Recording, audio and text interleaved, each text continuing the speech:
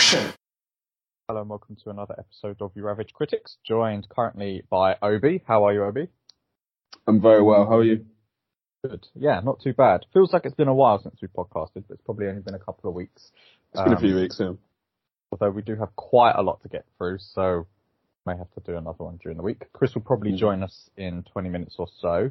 But yeah, so I think in terms of film news, there was obviously a Disney Plus Investors Day thing a few weeks ago now. But I mean, did you get a chance to watch this or kind of follow it via Twitter? Yeah, well, to be honest, there wasn't really anything to watch. I was kind of like looking through Twitter and Google and stuff to see if there was like links to like watch it, stream and stuff like that, like DC fandom kind of thing. But there wasn't really anything. I'm pretty sure it was all done exclusively through like Twitter and stuff like that. Which I think was a shame and a bit of a missed opportunity, to be honest. Yeah, I did read an article from one of the online kind of film websites that was basically criticising the way they did it. They just said it was a shambles. Yeah, I would agree. I would agree with that, to be honest with you. And also, I wasn't super like. I feel like all the stuff that they announced that I care about anyway is stuff that apart from a couple of things of stuff that we already know about. Like even their new announcements, like the Agatha Harkness series, like we all knew about that already, kind of thing. So yeah, they didn't really give us, compared to like, I think was it last year or the year before when they did an event in like December-ish time and they revealed basically everything they revealed now, but it was like an actual person presenting it kind of thing. I think that was, I know it's not the same event, but I think that was way better than what they did, a few weeks ago. And, sorry, I've lost my train of thought. And yeah, and also they didn't announce any Star Wars stuff, which I was pretty, I thought they were going to maybe get a trailer for the Obi-Wan series or something like that, or I don't know, but we didn't get anything, so I was a bit ashamed about that. Yeah, I think they released some like concept art or something, but you know, other than that, so the MCU series that they announced is an animated Spider-Man freshman year, which follows Peter Parker on his way to becoming Spider-Man in the MCU. That's the only information we have. I mean, maybe we'll get into the Spider-Man a little bit more when Chris joins, but I feel like one of the things about Homecoming particularly was they kind of just was like, hey, you've seen all of this before quite recently, so we're just going to do it in a couple of lines of dialogue. And I think Ned says like, oh, so can you, comes out of like a few funny things, can't quite remember what he says, like, oh, do you lay eggs and stuff? And it's like, no, of course I don't. So that sort of covered it, and I was thinking, do I really need to see a series about how it happened? I mean, all I really want to know is where the spider came from, and then I'd be quite satisfied. Yeah, I know what you mean. I'm a bit more like, I'm not really that bothered about this series, to be honest. And to be honest, I didn't know it was connected to the MCU. I didn't know it was going to be like canon. So that makes me a bit more interested, just to kind of find out like a bit of background. Maybe we'll see Uncle Ben and stuff like that. That could be pretty interesting, I guess. I'm trying to put a more positive spin in the fact that like, I think at least now we'll get to see a more grounded Spider-Man. Like we will see like the friendly neighborhood Spider-Man, like without Iron Man and all that stuff. So it might be a bit more interesting, I think. It's animated. Ah. So that to me is like a completely different, kettle of fish. Yeah. Yeah, I know. Oh yeah, I thought it was live action. Damn. Yeah, if they get Tom Holland's voice, maybe, then I'll probably be a bit more interested. Because I remember when we watched What If and Spider-Man was in that one, the Zombies one, the voice actor for that, not that he was bad, but the voice actor for that completely took me out of the Spider-Man character because it just sounded so different to Tom Holland. Whereas I think the other ones who, like the guy who tried to do Chris Evans and Robert Downey Jr., they actually sounded like them, or at least tried to sound like them, whereas this guy kind of just used his own voice, which is nothing wrong with that, but yeah, I wasn't really feeling it. So for them to be like, oh yeah, this is canon or part of the MCU, but then the voice actor sounds completely different to Tom Holland, I think would be a bit strange. Yeah. And they also announced a Marvel Zombies animated series. I couldn't care less about that, to be completely honest with you. Yeah, I mean, no, not a whole. Again, depends how many episodes, but not a whole series. And this Agatha House of Harkness, like Marvel was so structured, like over a long period of time. They obviously do adapt, but to sort of announce a series based on the popularity of a character, I don't know. I mean, who cares about this though? I'm thinking like, who was really championing the Agatha Harkness series? Like, who cares? Like, yeah. she was a decent character. Don't get me wrong, but like, I don't know. But if it goes like back like to give us an introduction to like magic or like witchcraft in the MCU kind of thing, then okay, cool. But if it's like present day bollocks, I don't really care, to be completely honest. Yeah. Mephisto confirmed, surely. Oh, fucking hell. And then the other kind of, I guess, recent film news, although not so recent anymore, is the second trailer for Spider-Man No Way Home. But I think we should wait for Chris to talk about that. As well. So let's get into some of the new releases, and I know that you've seen quite a few. So where do you want to start? What's the most recent thing?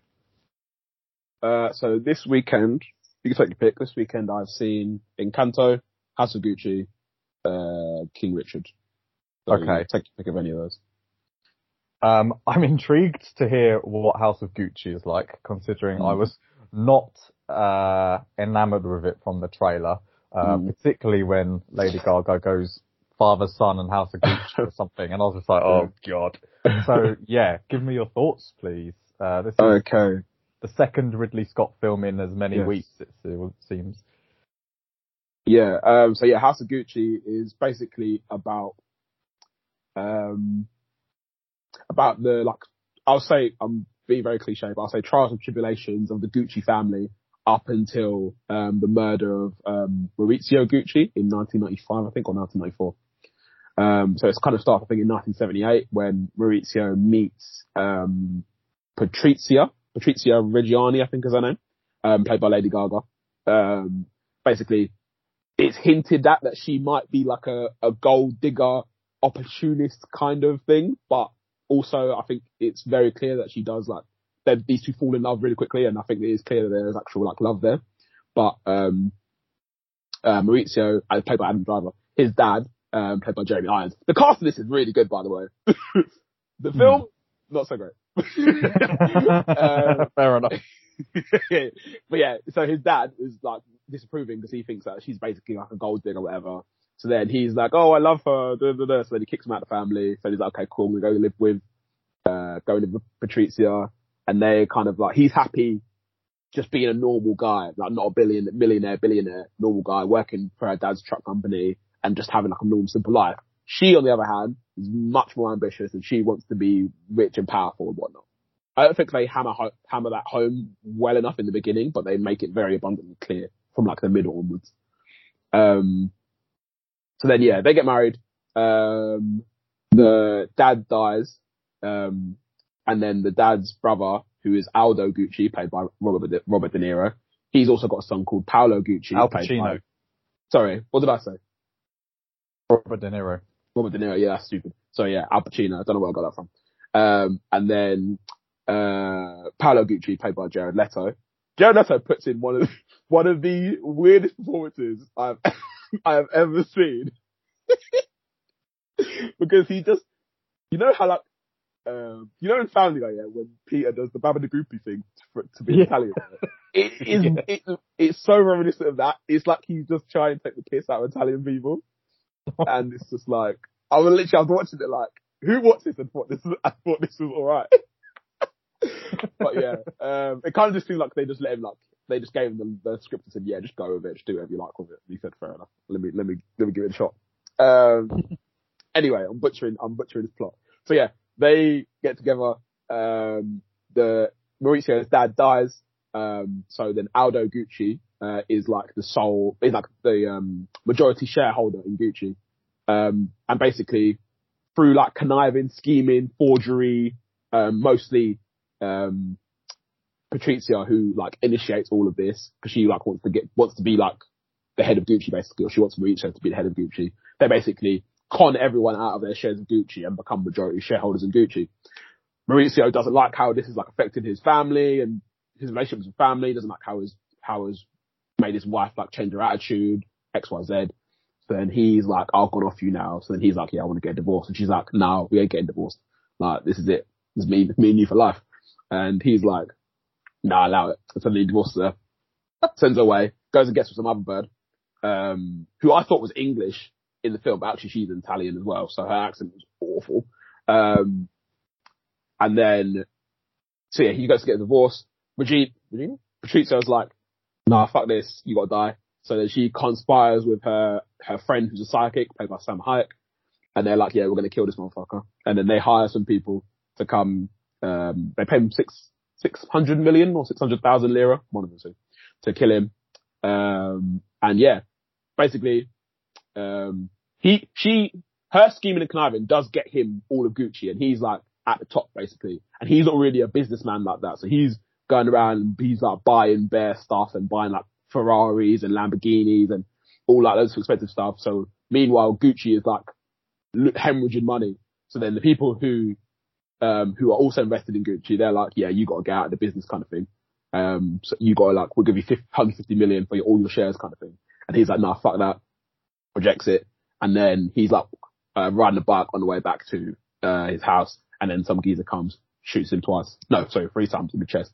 So then he dies. And then 2 years later, Mrs. Gucci, gets, arrested or convicted of his murder. And she goes to prison for she gets sentenced to 29 years in prison. And then all the conspirators get like 26, 28. And one of them got life. The one who actually shot him got life. Yeah, that's pretty much the gist of the story. So sorry for spoilers if you didn't know how it ended up. Yeah, it's fine. It's way too long. It's 2 hours and 40 minutes. It's so long. Adam Driver's good. Lady Gaga's really good, I think, personally. They do this thing where, so you know, did you ever watch House of Stalin? No. Okay, so in House of Stalin, and I hate this by the way, in House of Stalin, everyone in that film, their characters were all Russian, but they all spoke in American accents, and I think they did that purposefully. Or whoever directed it, I don't know who directed it, but they did it purposefully, and that really annoyed me because I think it's really stupid. In this one, they all pretty much 80% of the time, 85% of the time, they're all speaking English, but they're all trying to do Italian accents. Some people find that jarring, personally. Me, I prefer it, because even though I know that all these characters are supposed to be Italian, for me, it would be even weirder if they were all speaking in American accents, but we know they're all Italian. I think that would be really dumb. What you could do is just to cast Italian actors, but then obviously you wouldn't get the draw that you do from having Adam Driver, Al Pacino, etc., etc. Yeah. But yeah, it's cool. It's all right. I wouldn't tell anyone to go rush to see it. I think I prefer The Last Duel out of the 2 Ridley Scott films. I prefer The Last Duel to this. It's always good, I suppose, to watch a film that you don't know much of the history about. So I did learn some stuff, that I didn't know before. But yeah, otherwise I wouldn't tell anybody it's not going to win any Oscars, I don't think. So, it's alright. Yeah, I mean, the trailer was just like a very sensationalized kind of, something out of like Heat magazine or something. And I mean, the trailer literally said like sex, murder, lies. And I was like, that's probably the point because it's maybe quite a sensationalist story, but it really didn't engage me into wanting to watch it. I don't blame you, to be honest with you. Yeah. In fact, I should be watching it now, because I booked a ticket to see it, but I can't be bothered. Yeah. So, yeah, I'm kind of glad, I didn't go. Okay, so, yeah, I mean, he's come out, Ridley Scott, and, blasted millennials for The Last Duel not doing well. But, I mean, who's he going to blame for this? Italy. Yeah. But the thing, to be fair, like, I don't know if, like, I don't know, he's probably just annoyed and he decided to go on a rant, but, like, when the films like that, like the Last Duel, ever make, like, good money, it's rare, I think. Like, films like The Gladiator, I think, did really well. But, like, in general, like, period piece, I don't know if you classify it as a period piece, but period pieces like that don't generally break box office records. You know what I mean? Yeah, exactly. I think you need to match your budget to the type of film it is. And also we're in a pandemic as well. Sorry. Yeah, exactly. I mean, his last few films haven't necessarily lit the world on fire, so maybe he's just bitter because his, kind of heritage legacy is not drawing people to see his films anymore. But yeah, he's 83. Blunt. Jesus, and that's life. But I'm sure he'll still do another 4 Alien films before he, departs. Okay, so from the sensationalist to the presumably cutesy, my mum said she's seen Encanto, and I think I saw your mum the other day in the cinema, actually. She went to sit in Greenwich. Oh, maybe not then. I thought I saw your sister and your mum, but I could have been 2 random women. To be fair, they do go to the cinema together, so it could have been. Yeah, but yeah, my mum said it was very lovely and said that I should go and see it. But yeah, Encanto. Probably one that I'll wait to see on Disney Plus. But what were your thoughts on it? So this is a Disney computer animated film set in Colombia, I believe. Yes, Colombia. So yeah, Encanto is a film about basically a husband and a wife who they had 3 babies, and they were basically forced out of their village or community by I think by war maybe, or by pillagers or something like that. And the people who were attacking the village were about to were about to finish everybody off, but then the husband decided to sacrifice himself and said, "No, take me," kind of thing. Let everybody else go. Don't know why that worked, but he did that anyway. And at that moment, some sort of magical force saved everybody there. And it this magic was encompassed in a candle, which burns forever. And it basically caused a whole community to kind of build out, and houses magically built themselves, and trees and forests, and everything's really nice. And this woman, who I call her Abuelita, because I don't think she has an actual name in the film. So she raised her 3 children in this house, and this house is magic, so it repairs itself and helps tidies itself and stuff like that. So it's all magical. And what basically happens is, through the magic of this candle, when you come of age, I'm not sure what age that is supposed to be, maybe 10 or so, you touch this candle, you touch a doorknob on the house, and it basically gives you some sort of special power. So some people in it are super strong, someone can shapeshift, someone can predict the future, and et cetera, et cetera. So everyone who's related to, who's in that family bloodline of Abuelita's bloodline, when they come of age, they go to the door and they get their special power. Apart from this one girl, Mirabelle, who, when her time comes, she doesn't get her power, and she's the only one who doesn't get her power. And then basically what happens is that cracks start to show in the house, and people start to kind of lose their powers. The house doesn't repair itself as quickly and stuff like that. Mirabelle notices this and tries to investigate and see what's going on, so she can keep the magic going, because she's all about it. But everyone kind of thinks that she's causing it, and everyone thinks that she's jealous and she doesn't want anyone else to have powers because she doesn't have any powers. And obviously that upsets her. And yeah, basically she just goes on a journey through the house. To be honest, from the trailer, I thought she went on a actual journey through Colombia or something like that. But the journey is just in the house. But basically, when people touch this doorknob when they get their powers, it creates a bedroom for them, and then that bedroom could be the size of Africa. And then you go into the bedroom and it's absolutely huge. Okay, so it's like a TARDIS. Yeah, basically, yeah. So yeah, she goes up through different doors in people's houses. She goes through her uncle Bruno's door, who's the one who can see the future. And everyone said that he kept predicting stuff that was really bad. So, because he didn't want to disappoint everyone, he just kind of left, because he didn't want to keep giving everyone bad news, kind of thing. And basically, she uses Bruno's vision to find that she's the key to why the house is falling apart, but she doesn't know why. And then through some song and dance, literally, and stuff like that, she basically finds out that she's the one who's supposed to bring the house back together. kind of thing through like her love kind of like for everyone and everything to do with like the house. The house ends up being destroyed, but then she gets it back together. She blames her grandma for it because her grandma kind of like puts pressure on everyone to be perfect, and she says like her grandma's basically like elitist with these powers. Like she's like, if you don't have powers, like you're not it kind of thing in my eyes. Kind of. So like, and then Mirabelle calls her out on it, and then she's like, oh, I'm so sorry, I didn't realize I was doing this. Blah blah blah blah blah blah. They reconcile. House comes back together. Community comes and helps everybody build the house. The magic comes back to the house. Everyone is happy ever after.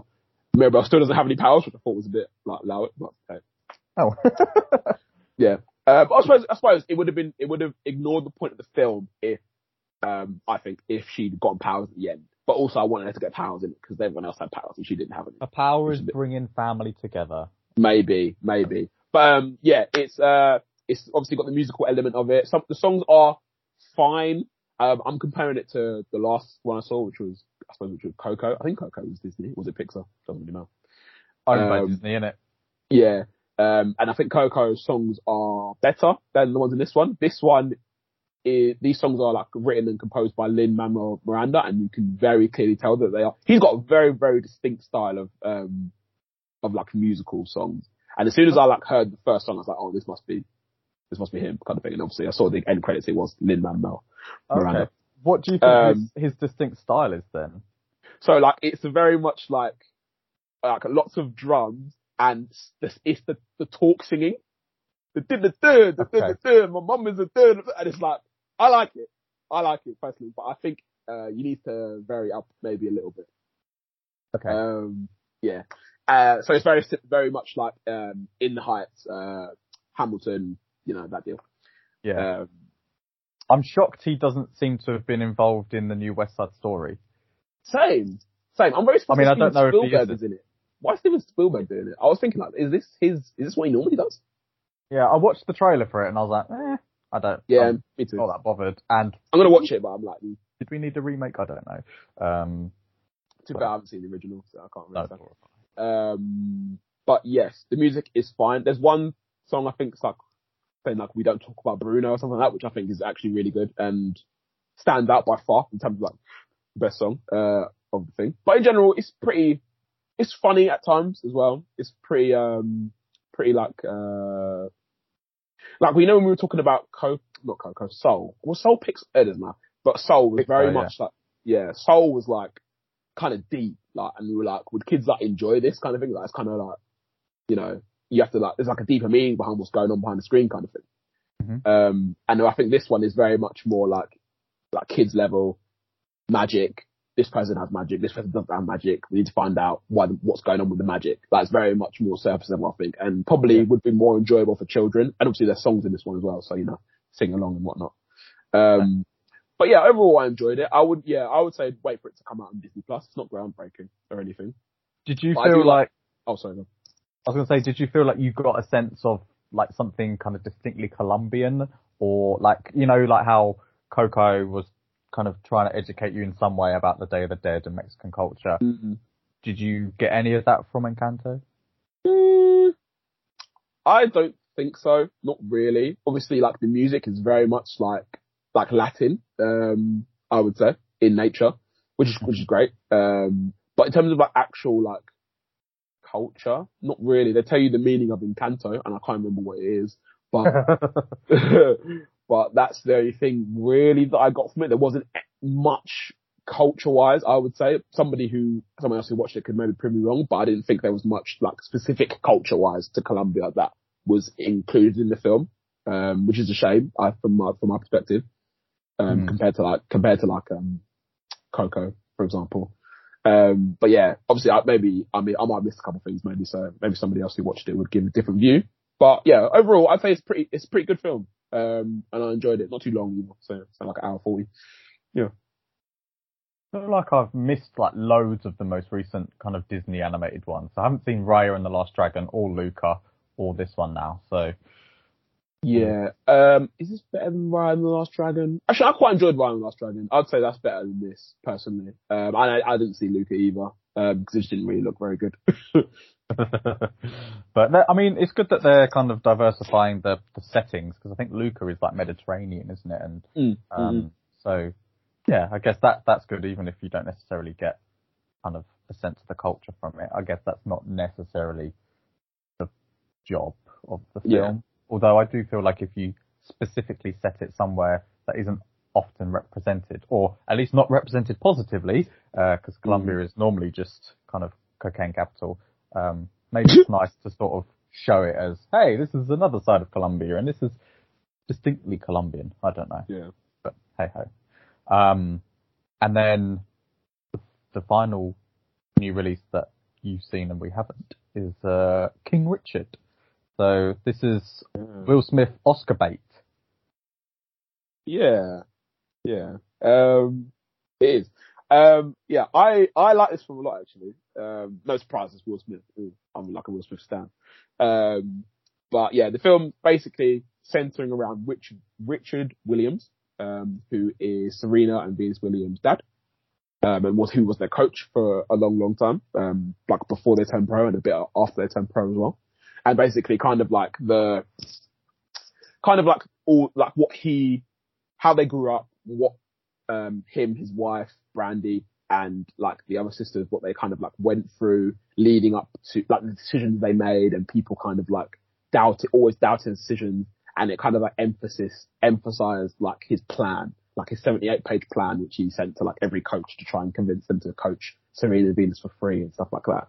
And yeah, it kind of, I think it's like a 10-year period, 10 years? Probably not 10 years, maybe like 6 or 7 years period, of them kind of like training themselves and trying to get coaches before to get them good enough to turn pro, basically. And yeah, the films, I don't really want to say loads, because I kind of like would like you guys to go in and watch it kind of fresh kind of things, and then maybe when you've both seen it, we can maybe dissect it a bit more.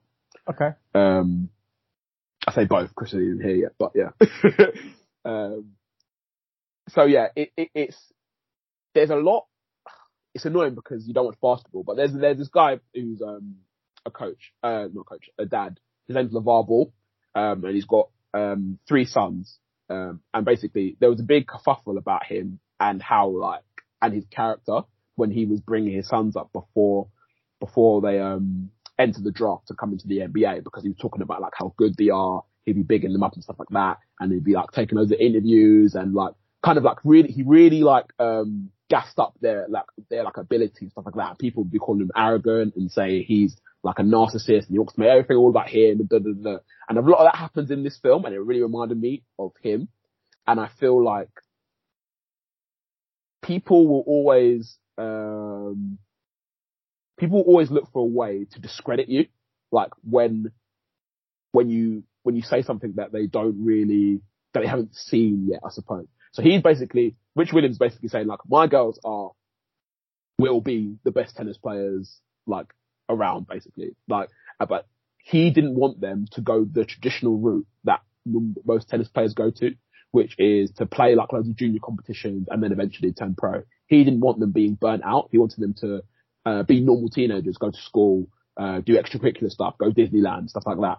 And basically all the coaches who he approached and who he worked with all wanted to be like, nah, we have to like go pedal to the metal kind of thing. And so that they can like get ready to go professional. But he like was really, really against that, but nobody really believed in that method of him like not doing that, going against the grain. And there was a big like emphasis on like his plan. He mentions it like so many times. And I think there is a hint of arrogance here. And there is a hint of, and his wife, they have an argument in the film about him being afraid to let anyone else help with like decisions involving the doors. So he would kind of like just unilaterally make decisions about the family's future kind of thing and not really consult anybody about it. And there is a criticism of that, I think. And one of the things that I think this film does well is that it doesn't just paint him in like a super positive light. Like there is a side of him that he really does believe in his daughters. He really does love his family, X, Y, Z. But also this guy is stubborn. He is uncompromising. He is, his wife calls him a quitter. Like his wife mentions, and I wondered if they would mention this. His wife mentions he's got a whole other family which he abandoned before he had, before he had Venus and Serena and all the other sisters. So he had like 4 or 5 kids before, he married the new wife, the mother of Serena and Venus. They mentioned that in the film, and I was wondering if they would. And they basically, like, in real life, like, he don't even, like, really, like, claim them. Like, so it's a bit of a fucked up situation there. And I was speaking to somebody about it, and they were saying that they weren't going to watch this film because they didn't want to watch a film that was celebrating a man like that. Which I understand. I completely understand. But I'm glad they didn't just, like, gloss over that. They don't really go into it in any depth, but I'm glad they at least mentioned it, so you know this guy isn't like this guy was flawed, even though he did try to kind of do right by the daughters that we see in the film. There was other children that he didn't do right by, kind of thing. Yeah. But yeah, no, in general, I really did like it. I think that the 2 girls all the daughters, all the actors who play the daughters of Richard Williams, I think they're all really good. They all have really good chemistry, and you can tell they're like you would think that they're all like real life sisters kind of thing, like the way they kind of like bounce off each other in terms of like dialogue and stuff like that. And obviously Will Smith is Will Smith. Like, he puts his arse into any role that he that he does, to be fair. And like, he puts on, like, I don't know where Richard Williams is from, but he does like this accent, and it's like, it makes like some of the lines he says so funny because he sounds like a country hick basically. And it's proper jokes, and he does have some really comedic ones as well. Like, but the majority just can be an arsehole to people. And like, I can't remember one, but one was like him. He like basically begged his coach to take on Venus, and so they're coaching. But then, like, whilst he's coaching, he's like also telling Venus like what to do and contradicting the coach, and he's like they're like getting into an argument whilst he's got it on the video camera. And then the coach asked Venus like to come closer so he can like basically whisper, saying like, "Ignore your dad, like listen to what I'm saying." And then Richard just shouts a little louder, "I can't hear you. The camera's rolling, but I can't hear what you're saying." And I just, me and my dad just burst out laughing. He was pretty cracking up. But yeah, no, in general, obviously the film builds up to Venus's first professional tournament, and ends after that first professional tournament. And I think it does a really good job of like building up the expectations that were on the family and Venus in particular at that time, as a young black girl.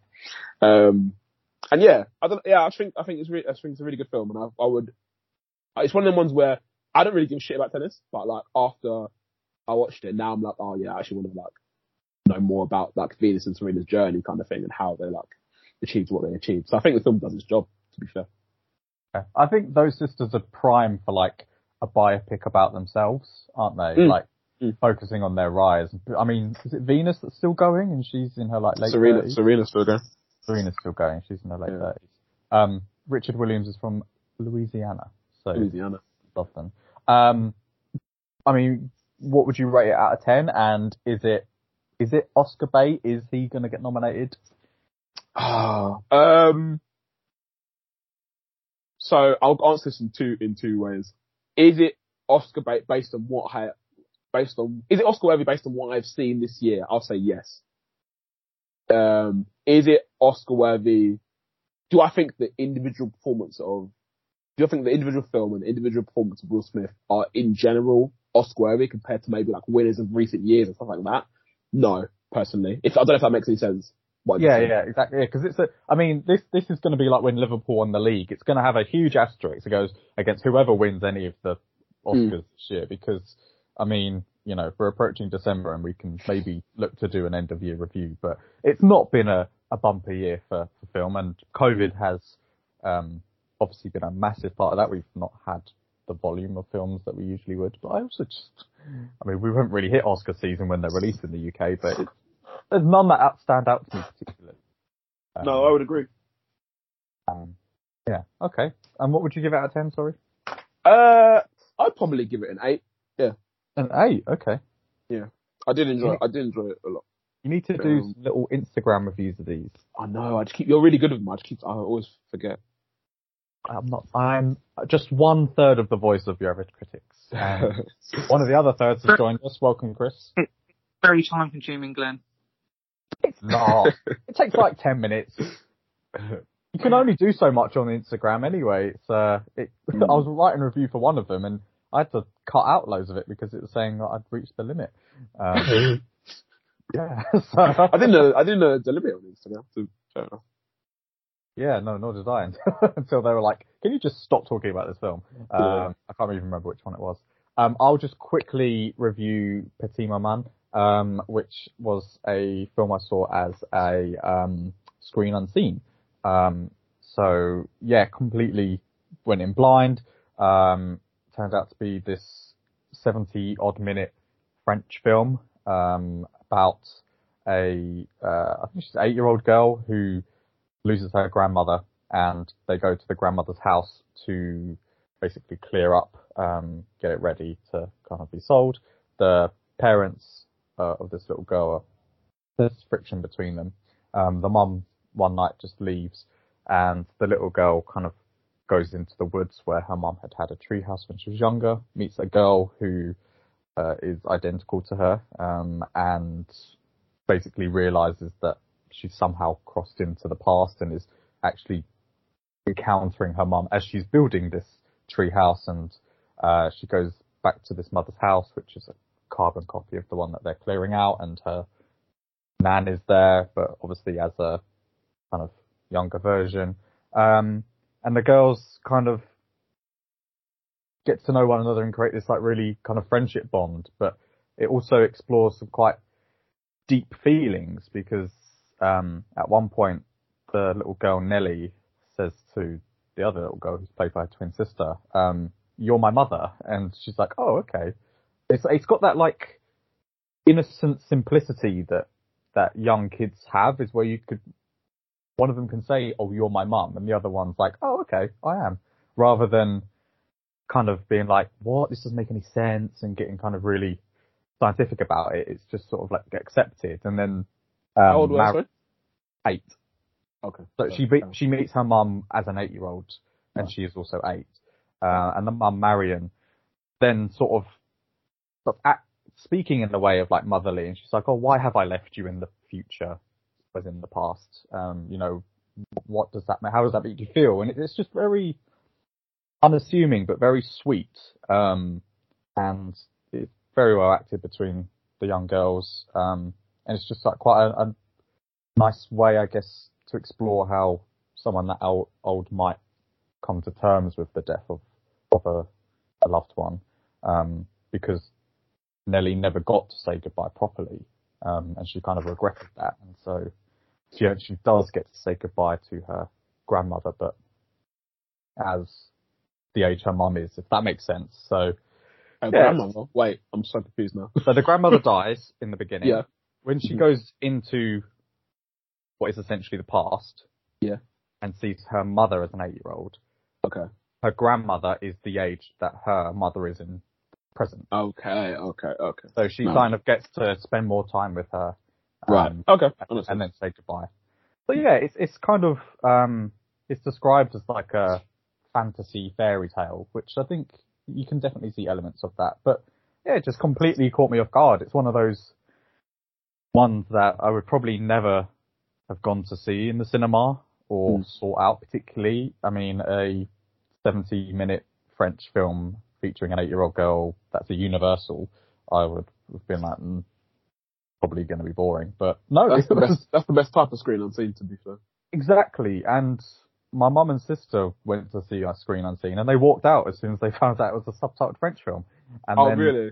Yeah, and then my mum read the review I did on Instagram and said, "Oh, I wish I'd carried on seeing it." And I said, "Well, why not? You know, there's no harm in it." And yeah, so to be honest, it's probably one of the better films I've seen this year. Yeah, so that's Petit Maman. I've probably butchered that pronunciation. I think it means small mother. I have no idea. Yeah, I think yeah, so almost up to date on the new releases. The only one in the cinema that we haven't discussed is Ghostbusters Afterlife, and I believe we've all seen it now. I don't know. Chris, you seen Ghostbusters? Okay. No. Okay. Was that a no? That was a no, yeah. Yeah, I did say in the chat, I haven't seen it, so you should probably start before me. Okay, no worries. Well, maybe we'll leave that for another time then. No, I don't know when I'll have time to see it, so you might as well talk about it. Okay, well, we won't go into spoilers. So this is the fourth installment, although they kind of discounted the Paul Feig one. So this is like the third installment of the canonical Ghostbusters, set in the present day. Stars kind of Finn Wolfhard from Stranger Things, McKenna Grace, who's been in loads of things. She basically plays the young version of actors in every film, it seems. She was in I, Tonya, amongst others. Paul Rudd, Carrie Coon, who was Proxima Midnight, I believe, in Avengers Infinity War. And it's basically, so the family of Ivan Spangler, who was played by Harold Ramis from the original, he basically abandoned them kind of when the mother was pretty young, and he went to live on this farm in Oklahoma, I think it was, and basically was just a bit of a recluse. People thought he was a bit crazy. He was kind of doing experiments, living on this dirt farm, not growing anything, and yeah, he passes away right at the beginning of the film. He's dead in real life, and then the family inherit it. So Callie, who's his daughter, but she didn't grow up with him, and her kids, who are Trevor and Phoebe, played by Finn Wolfhard and McKenna Grace, they're broke as well. They inherit this dusty old farm, and McKenna Grace's Phoebe is very scientific. She finds some of the kind of Ghostbusters equipment, and along with a friend that she meets in summer school called Podcast, and the school teacher, played by Paul Rudd, who's very irresponsible, fuck about with the ghost machine and release a ghost, and then have to go and catch it. And it basically, yeah, so, kind of cut a long story short, there's kind of similar vibes in the original Ghostbusters in that, there's this whole, I think, Sumerian kind of legend that, Gozer, or is that the name? What's it? Gozer. Gozer, yeah. Gozer. Yeah, so she's trying to come through, they need the key master and the gatekeeper, who are gargoyle dogs, and yeah, they have to come together and consummate to release all the ghosts. Did that happen in the first one? Yep. So it's Sigourney Weaver. Sex, or they had to kiss? Well, I think they had to meet, okay. and then they met. So that was Sigourney Weaver and Rick Moranis. That's it, Rick Moranis. But yeah, so that happens, and then the whole family and some other special guests, shall we say, have to kind of stop that from happening, contain all the ghosts. I kind of liked it. I mean, I rewatched the original Ghostbusters a few weeks ago and did not like it at all. It sucks ass, bro. It was shit. I mean, so I watched it, and God. I mean, the review on Instagram says it all. It was not good. I didn't enjoy it. It was not funny. There was a lot of things in it that were like kind of problematic now. Which actually they do kind of acknowledge one small part of that in this film. And yeah, so it just wasn't for me. So my expectations for this film were a lot lower, going into it. But yeah, I kind of enjoyed it. The humour was a bit better. I thought the performance, particularly of McKenna Grace, was quite strong. She was a lot more front and centre than I thought she would be. Trevor is not, he's kind of secondary. So a lot of the things that I think the original falls down on, humour, pacing, actual story, this improves on in almost all of that regard. I mean, it's not, amazing, but it's a pretty solid film, I would say. Kind of does the original some justice, I think. Would you tend to agree with that? Yeah, I'm pretty much with you on it. I think it does well, like calling back to certain moments in the first one, which I do appreciate. Even though I don't like the first one, I do appreciate the callbacks. I do think the Kind of Ghost was really good. There were a couple moments like in the beginning where like she was doing like the deadpan thing, and I was like cracking up. Like, I thought, she said a joke to Paul Rudd, and then she just did like the slowest wink of all time, and I was I thought it was hilarious. I was cracking up. So yeah, I think she did really well in that. Because I've only seen it. The only thing I've seen her is Designated Survivor. Well, obviously I Tonya, but I didn't know it was her. But in Designated Survivor, she's like very different to the character she is here. So yeah, no, she's a good little actress. And in general, yeah, I think the film's fine. I have one like very big problem, I suppose, with the plot. In that I just don't buy that, Egon, or whatever his name is, would go and just like abandon everybody. And like from the character that I saw I don't know what happened in Ghostbusters 2, but from the character I saw in Ghostbusters 1, he didn't seem like a sort to just go, oh, the world's ending, and then just leave, and then not call, and not bring his daughter, call his daughter, see his daughter ever. Like to me didn't make sense. And like, I feel like they kind of like butchered his character a little bit, because like, not that he had super loads of character in the first one, but he just didn't seem like the type that would go and like abandon his family and his friends and take all the equipment and blah blah blah blah. Like, to me, it doesn't really make much sense. Yeah, I mean, I would be quite interested to see how Howard Ramis' family respond to this, because in real life, he and Bill Murray were estranged for quite some time. Oh, really? Like, yeah, so I think after Groundhog Day, which Howard Ramis directed, they had quite a strange relationship. And I mean, this film, it kind of tries to redeem the character at the end, but even still, I didn't buy it. It didn't kind of do enough for the bashing that the character gets. Particularly as Howard Ramis is the only one of the originals who is no longer alive. He can't defend himself. And I also felt that some of the deep fake kind of stuff they used at the end, I was like, I didn't hate it. I didn't love it. But you could tell, couldn't you? I mean, even if you didn't know that Howard Ramis wasn't alive anymore, the fact that he doesn't speak, you're like, there's something odd. Yeah. But yeah, I mean, it did feel a bit kind of harsh on that character. Yeah, I like to think that, because I think the guy who directed it is the son of the first guy who directed it. So I like to think that there's some relationship with Howard Ramis, his family, and whoever else, and the people who directed it. So I like to think that maybe they were consulted about it before, just to not be so they weren't too disrespectful. I don't know, but yeah, that aside, getting past that, I enjoyed it. I think it's a good film for introduce kids to Ghostbusters as well. Because it's not like the adults doing it now. It's like the kids who are Ghostbusters, and at the end they all got the suits on and blah blah blah blah. I tell you also, I think the storyline with Trevor and the girl, Lucky was her name, apparently. I don't remember ever calling her Lucky, but was super underutilized. Like, there were points where he's like working at the burger place, and it seems like they're pranking him and stuff like that, and it just goes nowhere.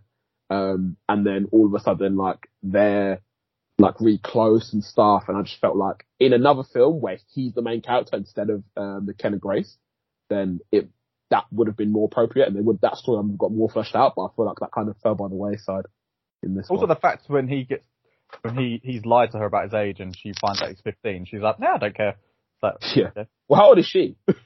Well, presumably 17, because that's what he lies about his age to say.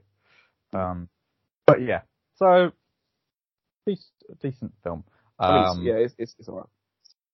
Right. One thing that I want to discuss with both of you is Spider-Man. So I've done quite an extensive rewatch. By extensive, I mean I've watched the 2 amazing Spider-Man films and Homecoming again. We've obviously had the second trailer for No Way Home, which have you both seen it, or are you trying to avoid it? Seen it. Chris?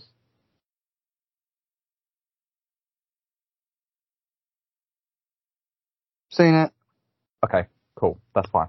good, because my brother's trying to avoid it, so wasn't sure if you two were. So in the second trailer, we see a little bit more.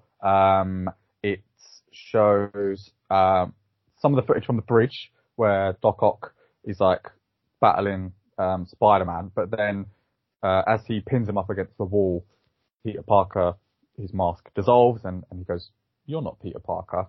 And then there's this whole thing where Doctor Strange is going, "We're getting visitors from every universe." I mean, 2 others. And then there's a key piece of dialogue in the later part where he says, Oh, actually, sorry, go on. where he says their destiny is to die at the hands of Yeah. Spider-Man. Yeah. Again, not all of these characters have died, but hey ho, we'll gloss over that, or maybe not. These, that's what I was thinking. So these must be characters from different universes to the ones that we've seen. Are you sure they haven't all died? Well, no, because Lizard guy didn't die. Sandman didn't die. Yeah. Oh, I swear Sandman. Oh, did he not in the end? No, he just he fades away and fucks off into like the dust.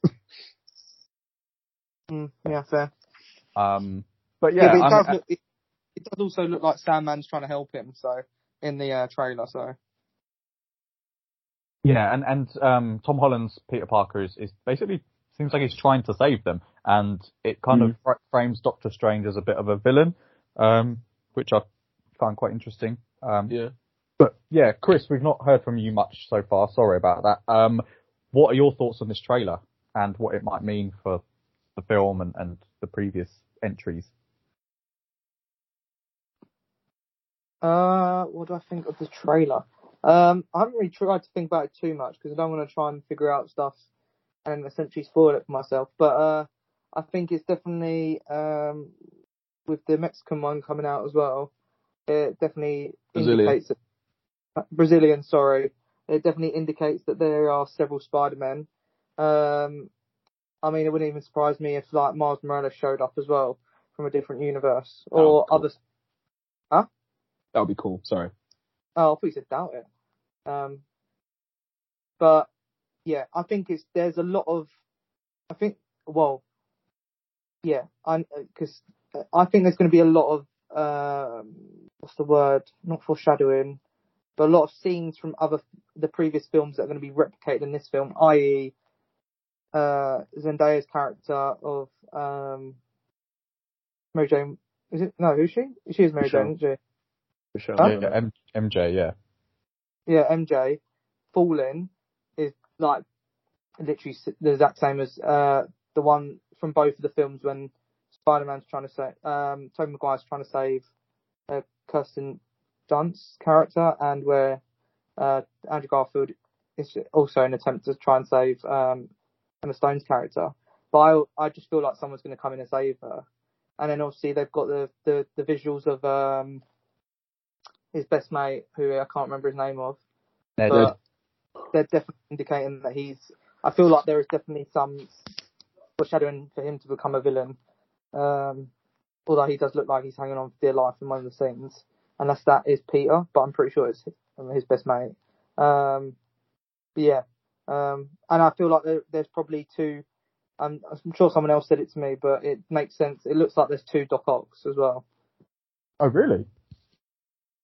One seems to want to help him and one seems to not want to help him, unless they've transitioned the scenes to make it look that way. I don't know. And also in one of it looked like either Doc Ock has absorbed the nanobites or whatever it's called on Peter's suit, or Peter's given him the parts to help him.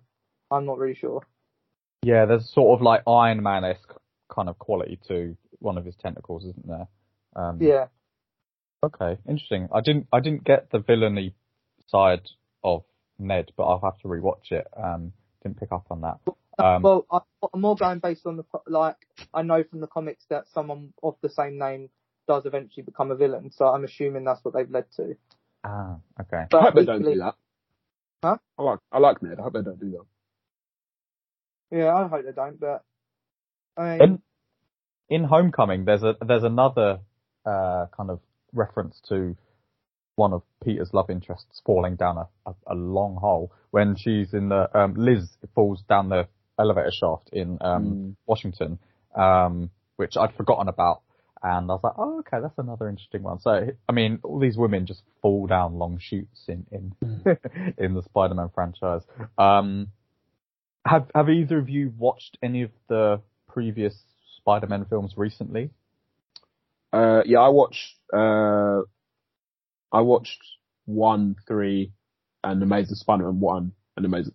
I watched all of them apart from Spider-Man 2, like a few months ago, like 6 months ago. Okay. Chris, what about you? I've seen Amazing Spider-Man 1, Spider-Man 1, and I believe I saw Spider-Man, was it 3?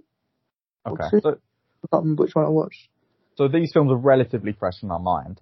The Tobey Maguire ones are not so much for me, but I mean, I remember at the time when I watched the Andrew Garfield ones, not being like super impressed by them.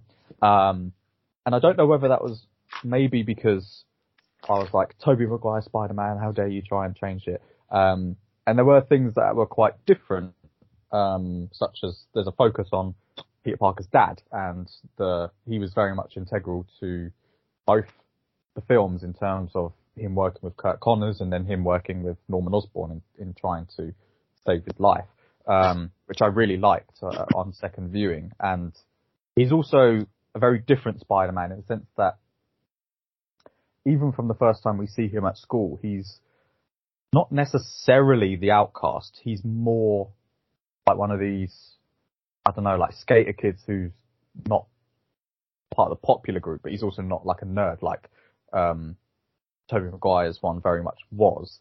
And he maybe had like a bit of a swagger about him. Yeah, he's like a loner who chooses to be a loner. Yeah, but he seems like he's cool in like a I don't give a fuck way. And it very quickly there's people that know that he's Spider-Man. So very different, but so it definitely went up in my estimations on rewatch. What did the rewatch do for the previous films for you both? Start with you, Obi. So for me, I'll start with the originals because I'll just quickly say, people say that like Spider-Man 2 is like one of the best superhero films of all time. And I cannot remember for the life of me what happens in that film, so I really need to rewatch it.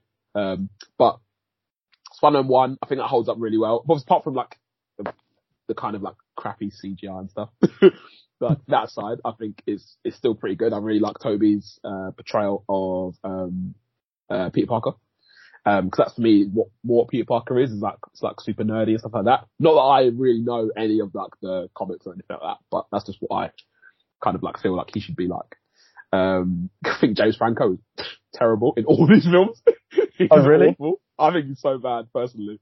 I just think so Spider-Man 3. Spider-Man 3 is a terrible film, in my personal opinion. I think it's really bad.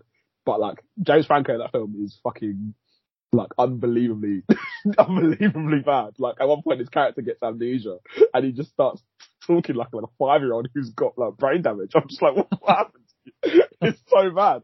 And then like, Peter goes through the whole emo thing in Spider-Man 3.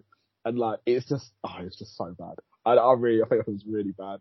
The Amazing Spider-Man films, I think, are, like you said, better than I remember, and I think much better than they're given credit for. I know they're not perfect. I know the second one's iffy because of like, Jamie, like Electro's not the greatest, and Rhino's a bit and stuff like that. Yeah. But the second in general, one's a lot sillier. Yeah, very much so. And I think because they were trying to set up the Sinister Six thing, so it maybe gets a bit more comic book like. So, which is fair enough. But those two films, I think I like Andrew Garfield a lot more than I originally did. I think it is a different take on Peter Parker, which is good. Because like, I wouldn't want him just copying what Tobey Maguire's doing. And I think likewise with Tom Holland, he's a bit different as well, which is good. I think the chemistry, what sells it for me in the film is the chemistry between Andrew Garfield and Emma Stone. Like, I think their chemistry just like carries that entire film. And it's basically like, the first one is and to us, both of them, basically like a rom-com, but with superhero elements in it, which I really enjoy that aspect of it, and I think does really well. And also the fact that the second one, that Gwen Stacy dies, I think shows that there actually is, like, that's something that rarely ever gets done in superhero films now, and even back then, like, actual stakes, like something, it's like you were cautious about something going wrong, and that thing that you didn't want to happen actually did happen. And I would have loved to have seen how he dealt with that, or how other characters dealt with that in a third film. Obviously we didn't get that, but I like that fact that they had the balls to do it. I know it is a comic book storyline, so like, the precedent is there, but I think a lot of people, like, I couldn't see Kevin Feige killing off, Michelle or MJ in, the MCU right now. I just don't think that he would ever do that. Or anything like that. And yeah, so I think those films are pretty good. And then, Homecoming and Far From Home, which I rewatched. Homecoming's better than I remember. It's good, but, Far From Home, not quite as good as I remember, but still pretty good. I think I prefer Homecoming because I think it's a bit more grounded. But I don't like, I think me again, briefly we spoke about this. I don't like the fact that, like, the MCU version of Spider-Man, is kind of like, not carried, but like, he's kind of like, there's always an Avenger in the background, kind of like, to help him kind of thing. Or like, to kind of take a bit of spotlight off him in both those films. It's Iron Man. I think obviously in this next film it's going to be Doctor Strange kind of thing. And I would like to see this version of, Peter Parker, Tom Holland's version, just have a film with just him and his like people surrounding him, and not like overshadowed by Tony Stark or Doctor Strange or whoever else kind of thing. Yeah, and I think that's a product of the, like, Homecoming and Far From Home and No Way Home being MCU and Sony products, whereas obviously all the others were just Sony. So if Sony was allowed to just do a Tom Holland one, then they would not bother with any of the Avengers, and I think that would be to its credit. But yeah, I mean, I don't know if I'll ever get that. Guys, I'm really sorry. Before you go moving to Chris, I have to go, so I apologise. Okay. No I'll see you guys later, and I'm looking forward to listening to the rest of this when you put it up on SoundCloud. Cool. Right, see you guys later. Yeah. Bye. Yeah, Chris, what's the rewatch done to you in terms of, like, how you thought about the previous Spider-Man films?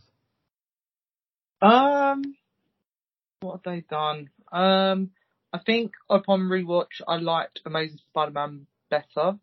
I appreciated his, like, intelligence a bit more, because I think before, if you have such a comparison to Tobey Maguire's one, so like Tobey Maguire's one is nerdy and does get beat down a lot, and it's like, he's not winning.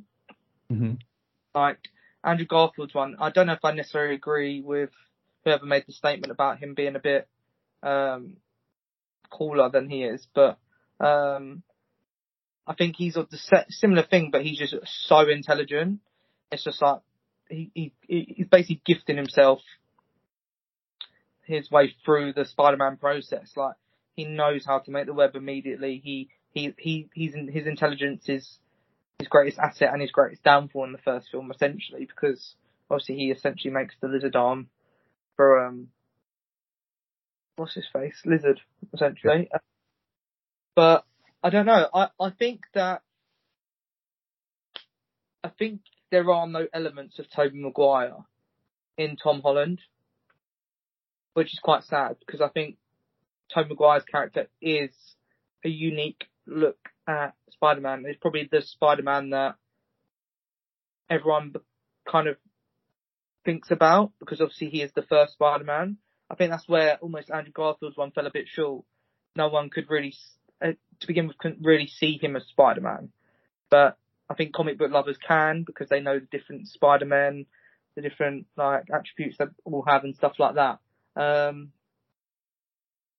I don't particularly like Kirsten Dunst's character in the original Spider-Man. Okay, how come? Because I think they've portrayed her as too much of a damsel in distress. But it begins with being quite a confident woman. Fine, she's got the bad home life, that's fine. Then she tries to become an actress, is not really working out for her very well. She struggles quite a lot, I feel. And then she's getting, basically, she goes into a relationship with a guy she doesn't really love, just because. What's his face? Harry Osborn. She's just doing it just because. That's what I get the impression of. And then she has that eureka moment where she realises, oh my god, the guy next door loves me. Like, or wherever, I'm pretty sure who's next door to her, whatever. Yeah. I just think, I think she needs to be empowered a bit more in film. That might change in number 2. I actually can't remember number 2, so I must have watched number 3. I don't know if that happens in number 2. I feel like she's pushed to the side yet again, because I feel like they get together, don't they? Number 2, or is it number 3 they get together? I think it is number 2 they get together. Is that the one where he also proposes? God, now you're asking. Is that find out? It's the one where he sort of falls out a bit with Harry, because that's when Harry finds out that Spider-Man killed Their dad. His dad. Yeah. There's conflict there. But I think you're right in that, like, I mean, the portrayal that Emma Stone gives of Gwen Stacy is, she's super smart, super confident, like knows who she is and what she wants, and actually helps Peter out quite a bit, particularly in the first film when she hits Lizard with a extinguisher when he's got the better of Peter, and then the second one where she's one of the reasons why the electricity comes back on into New York. So yeah, it's different characterizations, and I like the fact that they didn't just stick with MJ. You know, it wasn't just a new MJ. It was, they're focusing on Gwen Stacy this time, and I think there is a Gwen Stacy in Spider-Man 3, isn't there? But she's not a massive part of it. Yeah. So in Spider-Man 3, she's in it, and he's like, isn't she going out with Brock, or she fancies Brock? Maybe I haven't watched number 3 recently. I'm sure I did.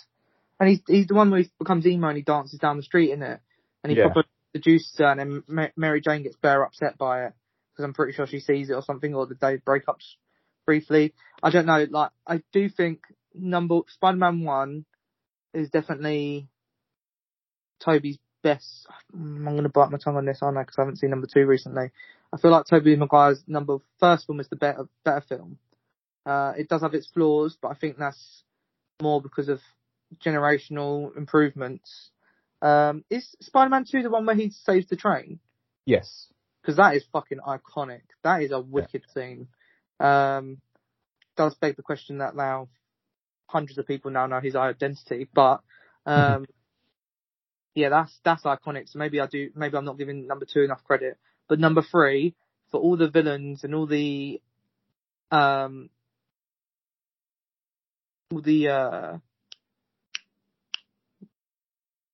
hype for it, I feel like it fell short, and I think maybe that was its biggest problem. I don't know if Harry Osborn's acting as when he loses his memory is that bad, because I don't know what happens to you when you lose your memory. But I have to agree with Obi. I don't think what's his face does a very good job of it. Do you think Dane DeHaan does much better in Amazing Spider-Man 2?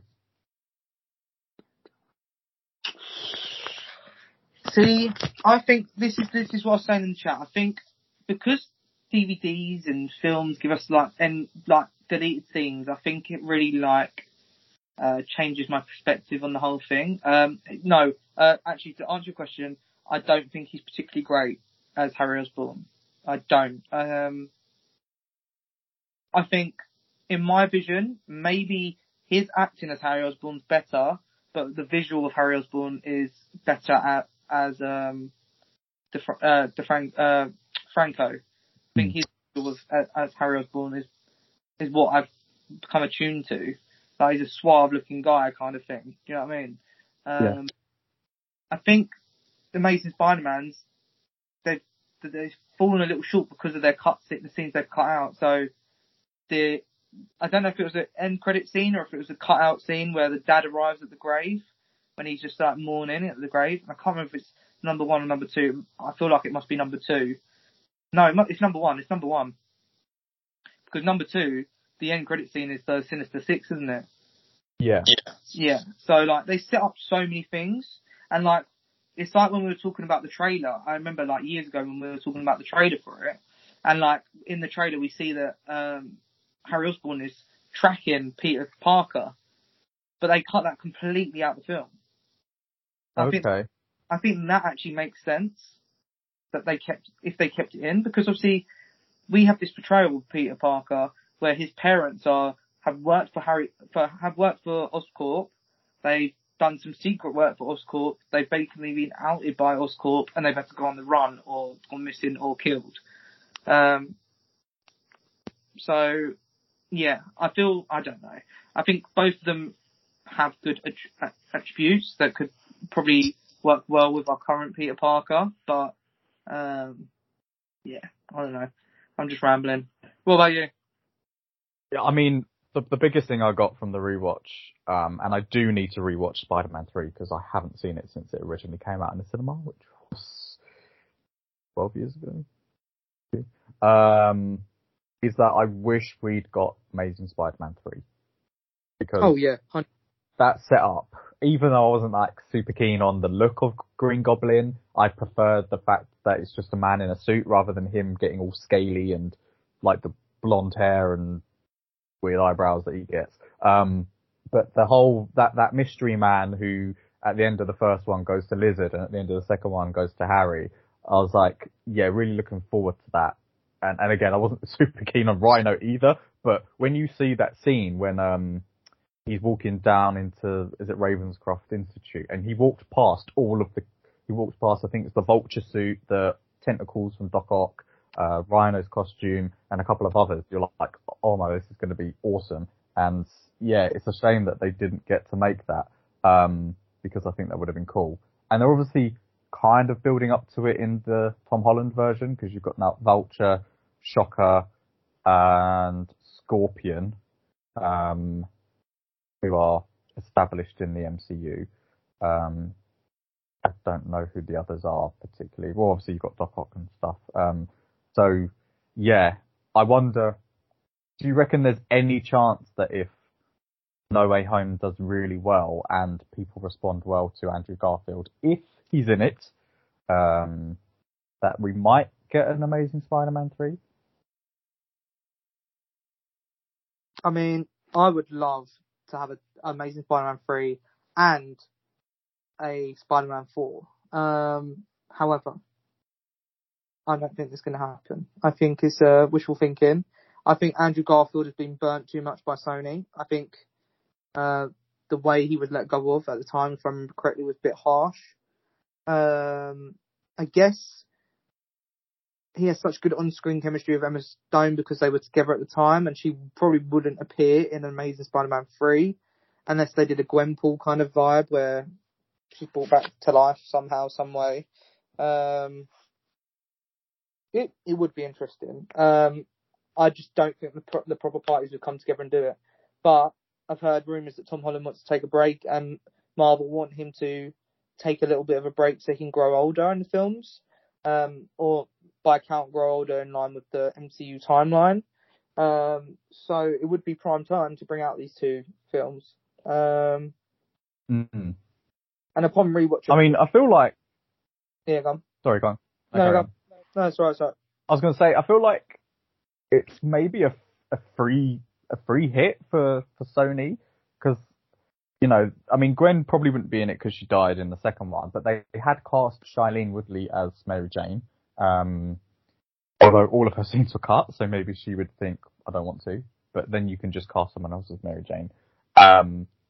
Yeah, I feel like if they could get it together, I know it obviously cost them a couple $100 million, but if you released an Amazing Spider-Man 3 off the back of a positive reception of No Way Home, you're going to get people going to see it and you're going to recoup your money. So I don't necessarily feel like that would be like a massive risk for them. The bigger risk would maybe be, where would you go with a Spider-Man 4? But, you know, presuming they have the rights to make solo Spider-Man films, I don't know if they still do. Then again, you know, they don't necessarily have anything to lose. If everyone's up for it, then, you know, like you said, if Tom Holland's and Kai is taking a break, then there's going to be people wanting Spider-Man content, and particularly as Sony have ramped up this Venom verse and Morbius, and they've Kraven the Hunter they've got coming out and stuff like that. So for those films to exist and then not to be a Spider-Man, yeah, I don't know. Yeah, it's true. $200 I'm surprised Amazing Spider-Man 3 got cancelled. Did it not do very well? Let me have a look. The first one made 758. too bad. But are you still hyped for Spider-Man No Way Home? Yeah. Also, I've heard good things about it so far from people who've watched it. So People have actually watched it. well, someone's got to review it. Fair enough. Well, tickets are actually released tomorrow as we're recording. So I've been looking. Kept going back to I kept going back to it, like View, to see when it's been released, and I haven't seen it yet.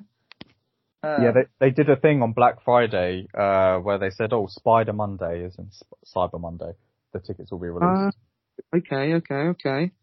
That's got me hyped even more. When is it again? Like the 8th? No, 5th. Tomorrow is the 29th, but it's released on the 15th of December. Oh, blimey, it's bare far away. Yeah. But yeah, I am very looking forward to it. I think it's going to be. I think it's either going to hit the nail on the head, or if it's going to fall so far short. Although from everything that we've seen from the trailer, no real spoilers have really come out about it. I think it's going to be good. I hope it's going to be good.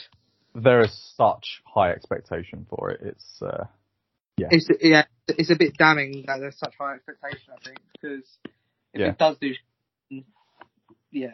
and I assume with Harry Osborn. Wait, are we going to get Harry Osborn, Dane DeHaan's one in there? Oh no, he's dead. Oh no, they're all dead. No, wait, what? Dane DeHaan's Harry Osborn wasn't dead. Was he not? I thought he got stabbed at the end. No. No, he was in prison and was going to be part of the Sinister Six. Yeah, you're right. Yeah. And they won't get James Franco back because I think there were some allegations about him. So yeah, I think he's persona non grata. But yeah, I mean, the thing is if this film is not at least an 8.5, people are going to be disappointed, aren't they? Yeah, it's going to be mad. But yeah, we will review that. I mean, if there's a midnight screening, I'm seeing it. You know, I don't care. I'm going to go into work tired or something because I can't potentially see something on social media. Agreed. If someone even whispers something, I'm going to be fuming. But I think we'll be alright. I think I'm going to go. I'm trying to get a midnight screening at View if there is such a screening. Yeah, honestly, it's got such high expectation. I do worry for it a little bit because of that high expectation. Yeah, true. But then, if it goes well, like I've said from the beginning, Sony can really make some pee off this. They can do a Spider-Man 4, they can do an Amazing Spider-Man 3, they could probably persuade Tom Holland to get going with another Spider-Man trilogy. You know, right. Where do you think Venom fits into this? Because obviously Doctor Strange in the trailer says all these villains died at the hands of Spider-Man. That isn't true. But yeah, do you see Venom being a part of it, or is it just going to be like a little cameo? So I rewatched Venom 2, right? And the ending, still doesn't really 100% make sense to me. I feel like the symbiote was about to do something at the end, and then he didn't quite get there, and then the flash happened, and then all of a sudden the TV changes to the channel about Spider-Man, and the room changes a little bit, doesn't it? Which I think is anyway, which implies to me that they've walked to a different world.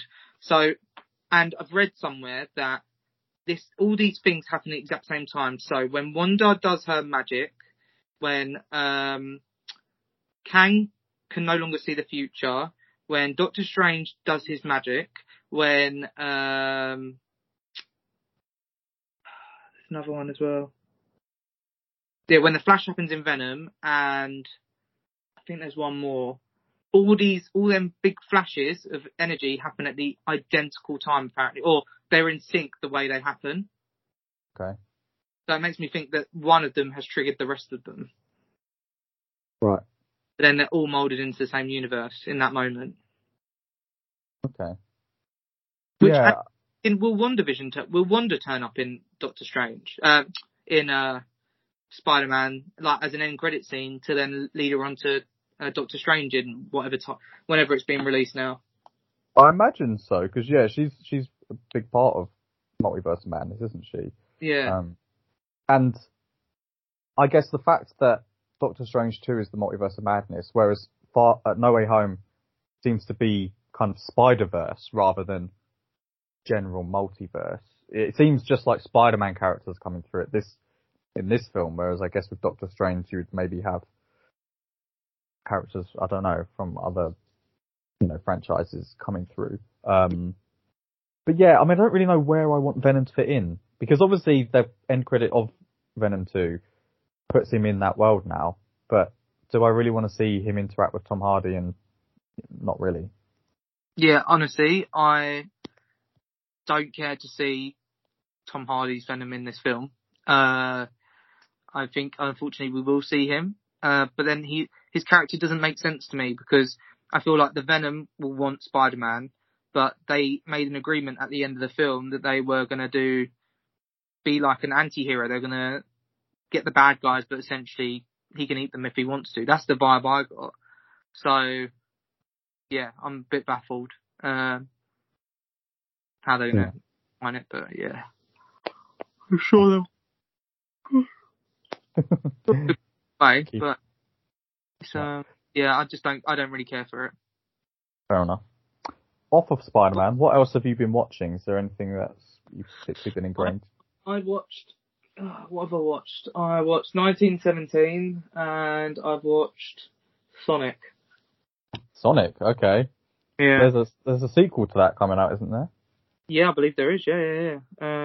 What did you think of it? Do you know what? Like, it stayed true to most elements of the the cartoons and stuff, like the big-eyed hedgehog that can run fast. It's cool. The rings that can essentially teleport him. I didn't know they could do that, but that was a cool little thing. It was just a cheesy kids film, basically. So that's what you got to look at it as, and that's what it was. And kids will probably love it. Adults probably will appreciate some parts of it, but it was just a cheesy film. Like the main guy and his partner in the show bounced off each other quite well, and she would say stuff like, "You see, I'm holding myself quite well after seeing this alien creature," and he was like, "Yes, I know, you're doing really, really well," and stuff like that. But it's just a kids' film. That's the thing. Like, it's not really for adults, and it was okay. It was okay. It was a decent film. And then 1917. Yeah, a good film. Is it necessarily my jam of a war film? I don't know. Like, I assume you've seen it, right? Yeah, it's the one that's presented as one long take, isn't it? Yes, yeah. He's got the mission of stopping whatever section of the army from running into battle and essentially killing themselves because it's a trick. I think the scene, obviously, where they took it in one shot and he kept barging into people, obviously that wasn't meant to happen, but they carried on anyway. That was pretty interesting. It was very dramatic, which is good. It was very emotional, which is good.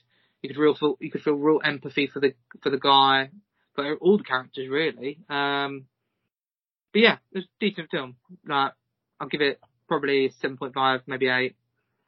Did you like it more than Dunkirk? I haven't seen Dunkirk. Oh, okay. Why, did you? I feel like I did. I feel like both Dunkirk and 1917 is very like heavy on the style because of the one take nature of it. Obviously, brings some limitations, but it also gives it that sense of urgency, I guess. And yeah, I can't remember if I felt it worked all the time, but certainly for some parts, like you say, when he's running across the battlefield, and there's that part in like that blown out city in France where he's like hiding and people are trying to find him. I felt like, and it was really dark. I think there was like a lot of tension there.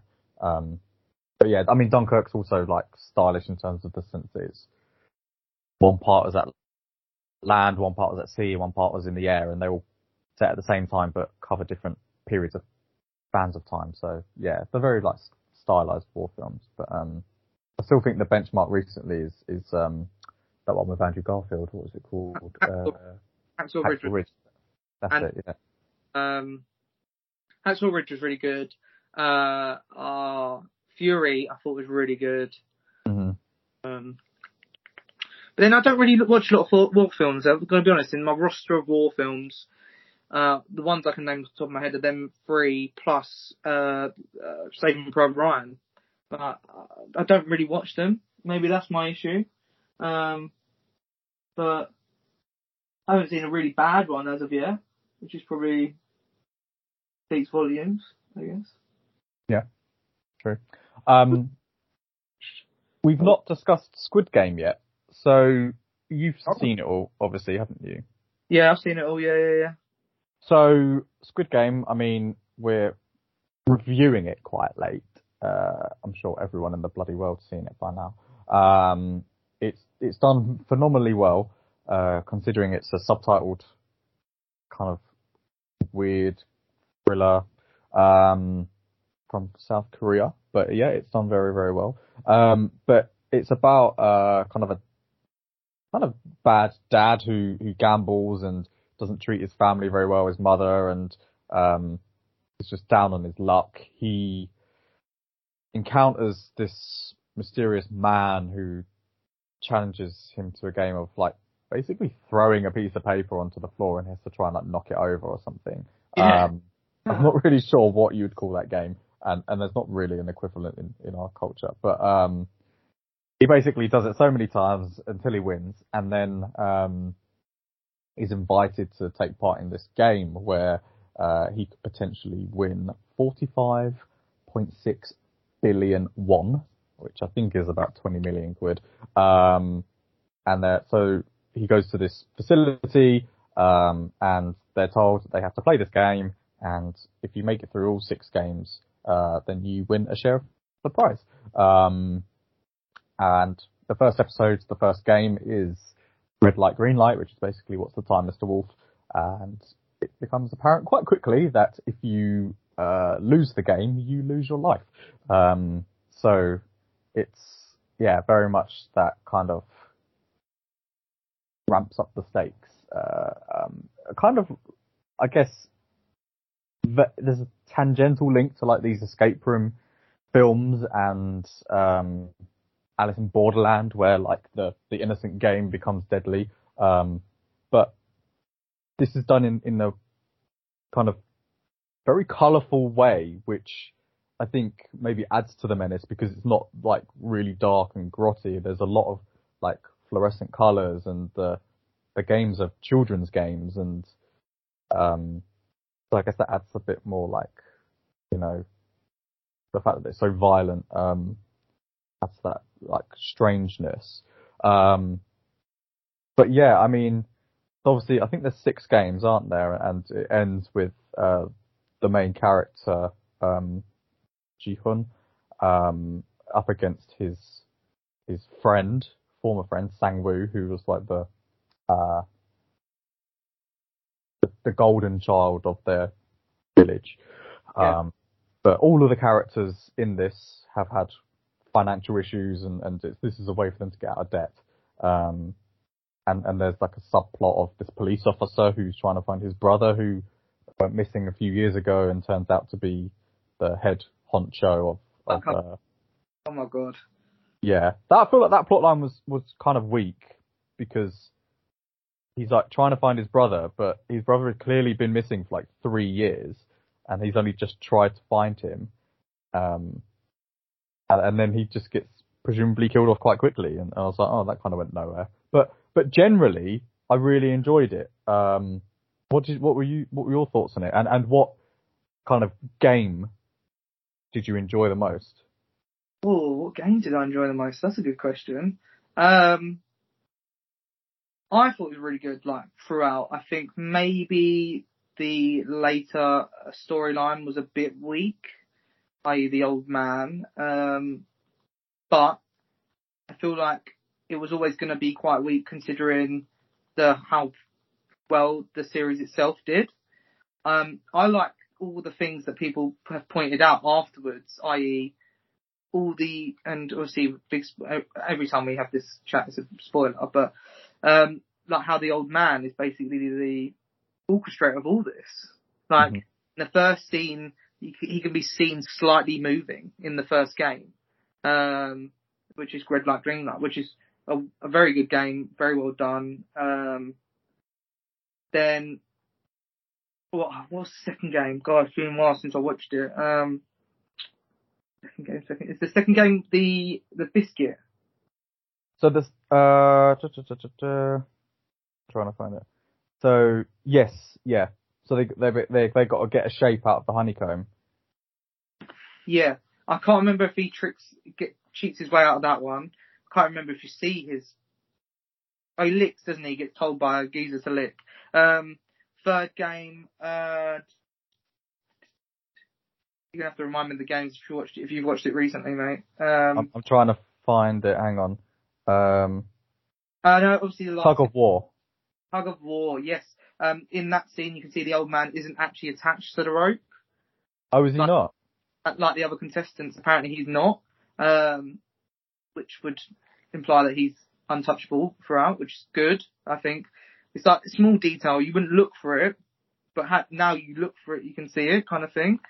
Then obviously he never does the platforms. He on purposely tries to teach the guy a lesson in the marbles game, and he never gets to play the Squid game. So that's because he dies, doesn't he, in air quotes, during the marble game? Because I think that was one of the most shocking parts of it, was that they were all told to find a partner to do it in twos, and because the previous one, when they'd gone into groups of 10, it was Tug of War, everyone was partnering up with someone that they felt was either good or that they liked, and then it was like, only one of you will survive because the winner, one of you will win marbles and one of you won't. And so I think that was one of the most kind of emotive episodes, because you had Ali was fucked over by Sang-woo, and then that other kind of young girl who was friends with Kang Se-bok, she passed away, and then obviously the old man, which at this time we didn't realise he was the orchestrator. But yeah, so it was like, shit, they've just killed off half of the people we liked. And if you notice as well, the old man was the decision maker on whether they all get to leave or got to stay, and he let them all leave. He was the guy who was yelling when everyone was killing each other, saying, stop this now, and they stopped it, all the killings, and they stopped people from murdering each other. And then obviously there was obviously the scene where he wet himself, but there was an empty water bottle next to his head, so he the people to make him think he was vulnerable, but equally he was also what we appear to see as very, very ill, so he may also have just wet himself, we don't know. But I thought it was just very, very clever. Like you said, the side plot of the brother trying to find his brother, not necessary, but I guess it was there. The end plot of him doing it all as a game, I actually didn't mind. I thought that was fine. Like, this guy's a billionaire. He can essentially in that world do whatever he wants, and whether that's quite apparent in Korea or North Korea, is it? South Korea. Apparently there is quite heavy poverty there, so but yeah, I mean, Parasite's obviously a recent South Korean film, and that very much deals with the inequality in terms of rich and poor in South Korea. So I think it's interesting that that's a theme in two of the biggest South Korean exports recently. But so you didn't mind the old man twist? Because I really didn't like it. I was like, to me it was too much of a 180. I mean, when you say all those things about watching it back, you can maybe think, oh, okay, that makes sense. But he was such a character that everyone felt a lot of sympathy for, even as an audience. And then for him to be behind it all, yeah, I was a bit like, it seems cheap.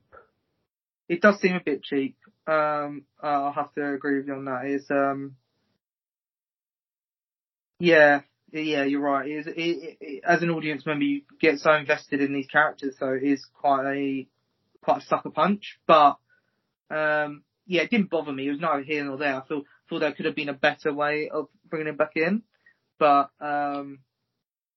Also, the explanation for him just being like, yeah, I just could, I was bored. It's like, that's not a good explanation. There's no, like, deeper meaning behind it. But, I mean, yeah, it was a shame because that's one of the last things you remember about it. And also when Ji-hun makes his hair red and then goes back into the game, I was like, why have you turned your hair red? You just, I don't know, it just looked ridiculous. Yeah, that was so weird. That was such an odd thing. But apparently they're going to make a season 2, so I guess he might be in it again. Yeah, I mean, there's that part when the police officer goes into the archives and finds that it's been going for years and years and years. Yeah. So, I mean, presumably the old man's been behind it the whole time, but why at that point he decided to go in? Maybe he knew it was his last chance, but... Sounded like when the rich people went, and they were having they got to put their feet up on people in that section where the guy essentially wanted sexual favours from the policeman. Sounded like there was other ones around. Didn't sound like that was the only one. Sounded like there's multiple of them. But multiple games going on at the same time? Or at different times, but multiple, not necessarily just in that area. Okay. I could be just understanding, or the translation might be a bit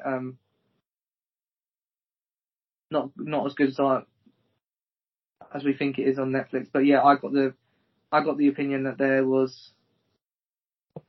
Yeah, I feel like you might be right. I feel like I remember seeing screens of like different things happening, like different areas.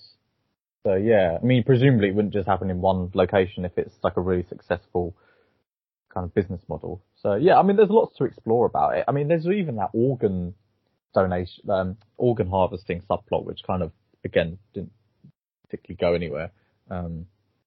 Yeah, that was a bit, because I thought that was quite clever actually, because I thought if the main guy was orchestrating that as well, I thought, wow, that's really clever, because you're killing off these people, you take them away quick enough, then you can harvest all their organs and sell them on the black market and make even more money, can't you? But it was like other people doing it. It didn't make sense to me. Also, the other side to the thing is, a lot of people were saying, well, in the original game, the colour of the cards were red and blue.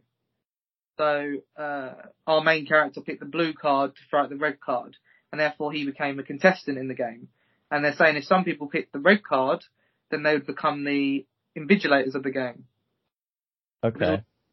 All the people managing the game were in red. That's true. But they have less to gain from it if there's someone watching the game rather than playing in the game. But then I guess the people watching the game don't essentially lose their life, unless, of course, in that one case, the geezer does his job shit and gets shot in the face. So, yeah, it's interesting. I think it's good that a lot of people have watched this because a lot of people turn their nose up at like foreign language stuff. Yeah.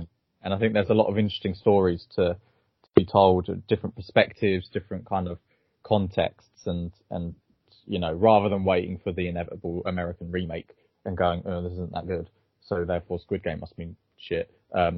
Watch the originals and you'll get a lot better understanding. Have you seen? Yeah, go on. I was gonna say, have you seen Alice in Borderland? No, but I've heard it's quite similar.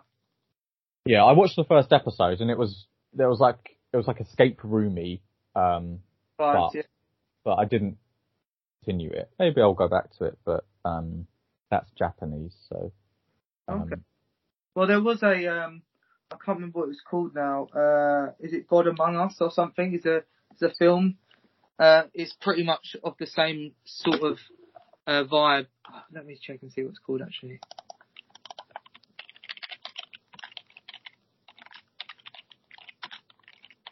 Yeah, cool. No, that's not it. No. Oh, what's it called? Is it Japanese? Yeah.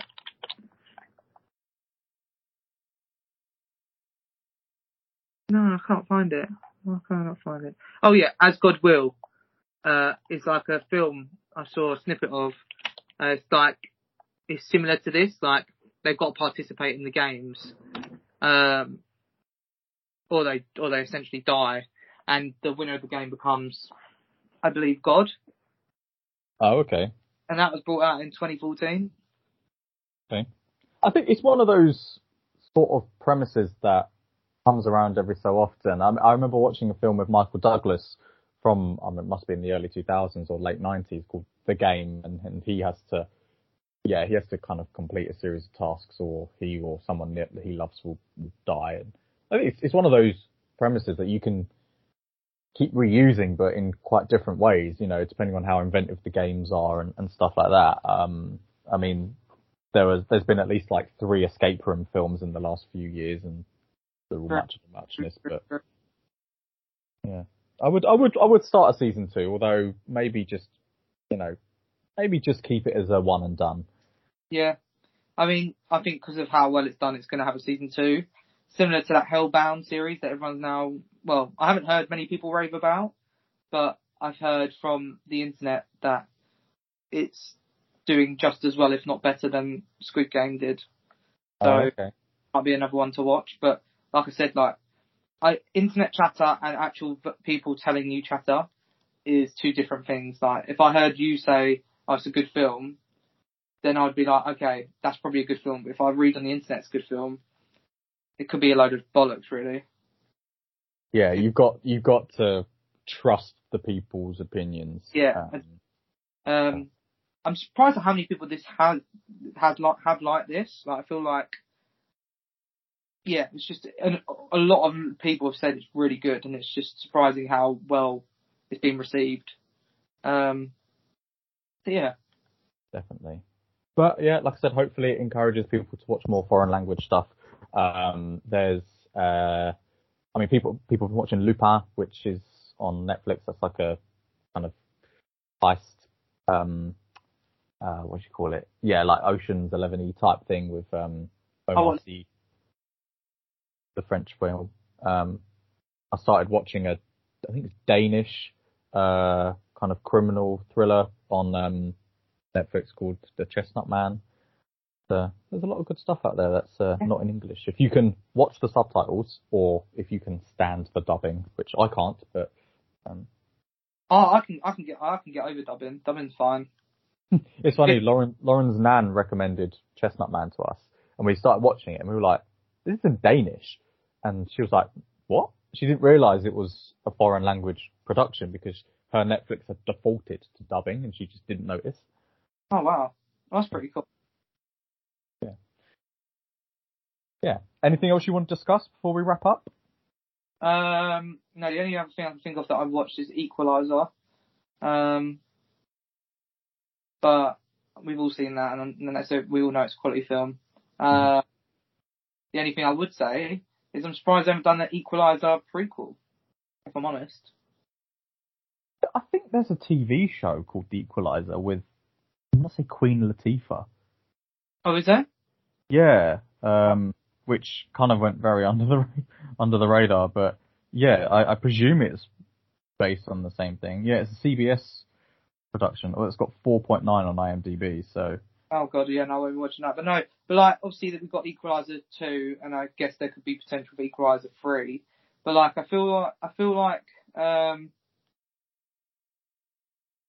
like we don't know that much about his previous life, unless in Equalizer 2 there is, and I can't remember.